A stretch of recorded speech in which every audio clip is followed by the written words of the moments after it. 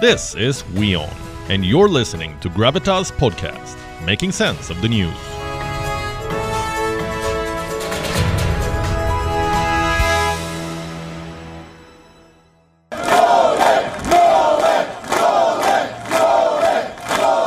Rules are rules. They are keeping him as a prisoner.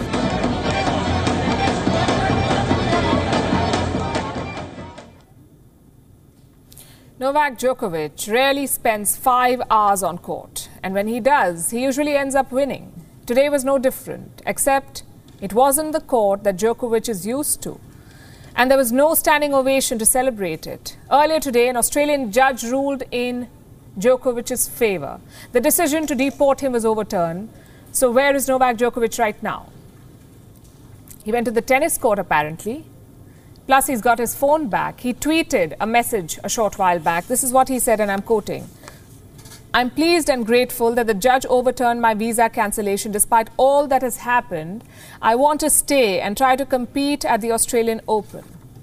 But will the organisers let him? Well, not so fast. Australia's immigration minister can still cancel Djokovic's visa. If that happens, he will be on the next flight to Serbia. But there is a time frame. The Australian Open has set a deadline for Djokovic. January 11th. By then, there must be clarity on his status. Will he play or not? This entire controversy is a series of mistakes. First by Djokovic, who refuses to take a life-saving vaccine, and then by the Australian government. Exemptions, no exemptions. Their messaging has been all over the place. In the end, the court had to step in and decide. But why did the court side with Djokovic? Because his lawyers claim they had proof of vaccine exemption. What was this highly secretive exemption for? For contracting COVID-19. Novak Djokovic now says that he tested positive on the 16th of December 2021, last month. He tested positive, he says.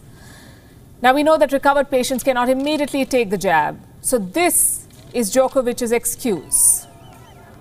We have 3 problems with this defense. Number 1, why hide your infection? This is not the first time that he's been infected. He was infected in June 2020 as well. And back then he issued a statement confirming it. So why not this time? Problem number 2, if Djokovic tested positive on December 16th, why was he not isolating? Now this is a tweet from December 17th, one day after he was allegedly infected. He was at a public event in Serbia. No mask, no social distancing, as you can see. In fact, he's shaking hands with people. Here's another picture from the same day. This time, Djokovic is with young tennis players. Again, no mask, no social distancing. I don't know which pandemic playbook Djokovic is using, but in most countries, this is a criminal offense. To hide your infection, to go out and meet people knowing that you're infected, it is a crime.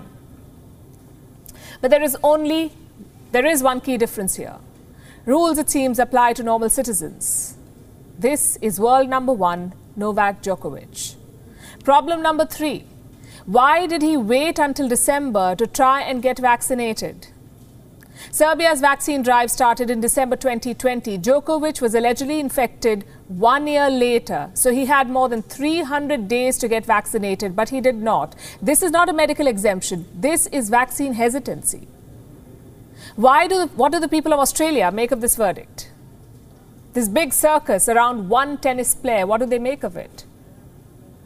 I think it's ridiculous that no one will protest for anyone else except for a tennis player who is here in the country.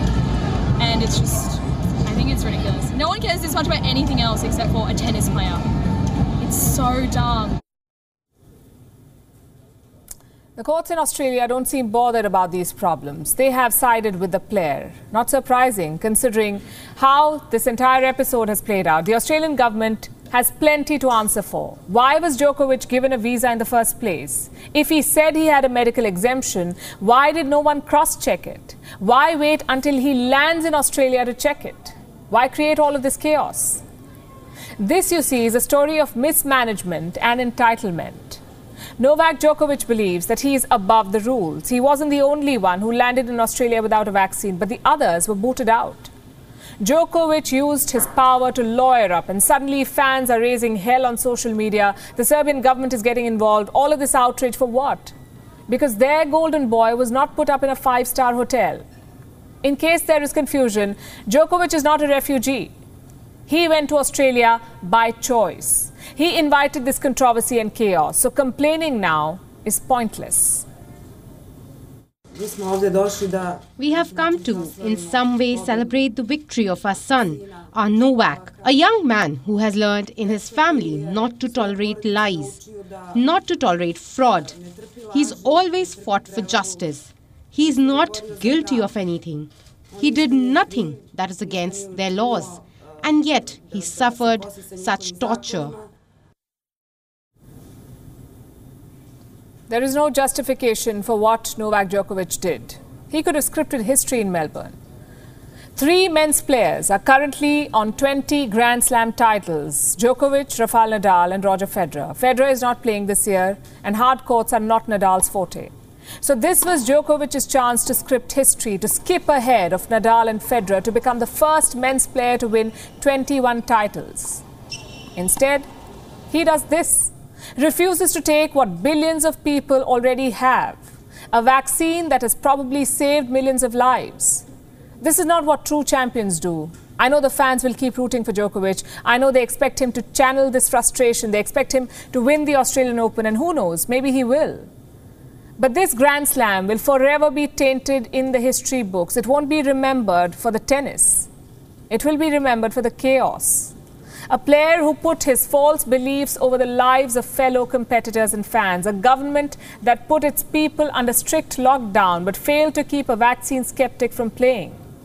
Let me take you back to November 2021. Australia had just opened its borders after more than a year of restrictions. Families had not seen each other for more than 500 days.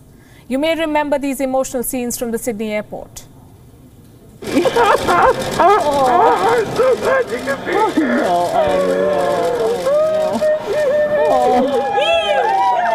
my God, paparazzi, paparazzi!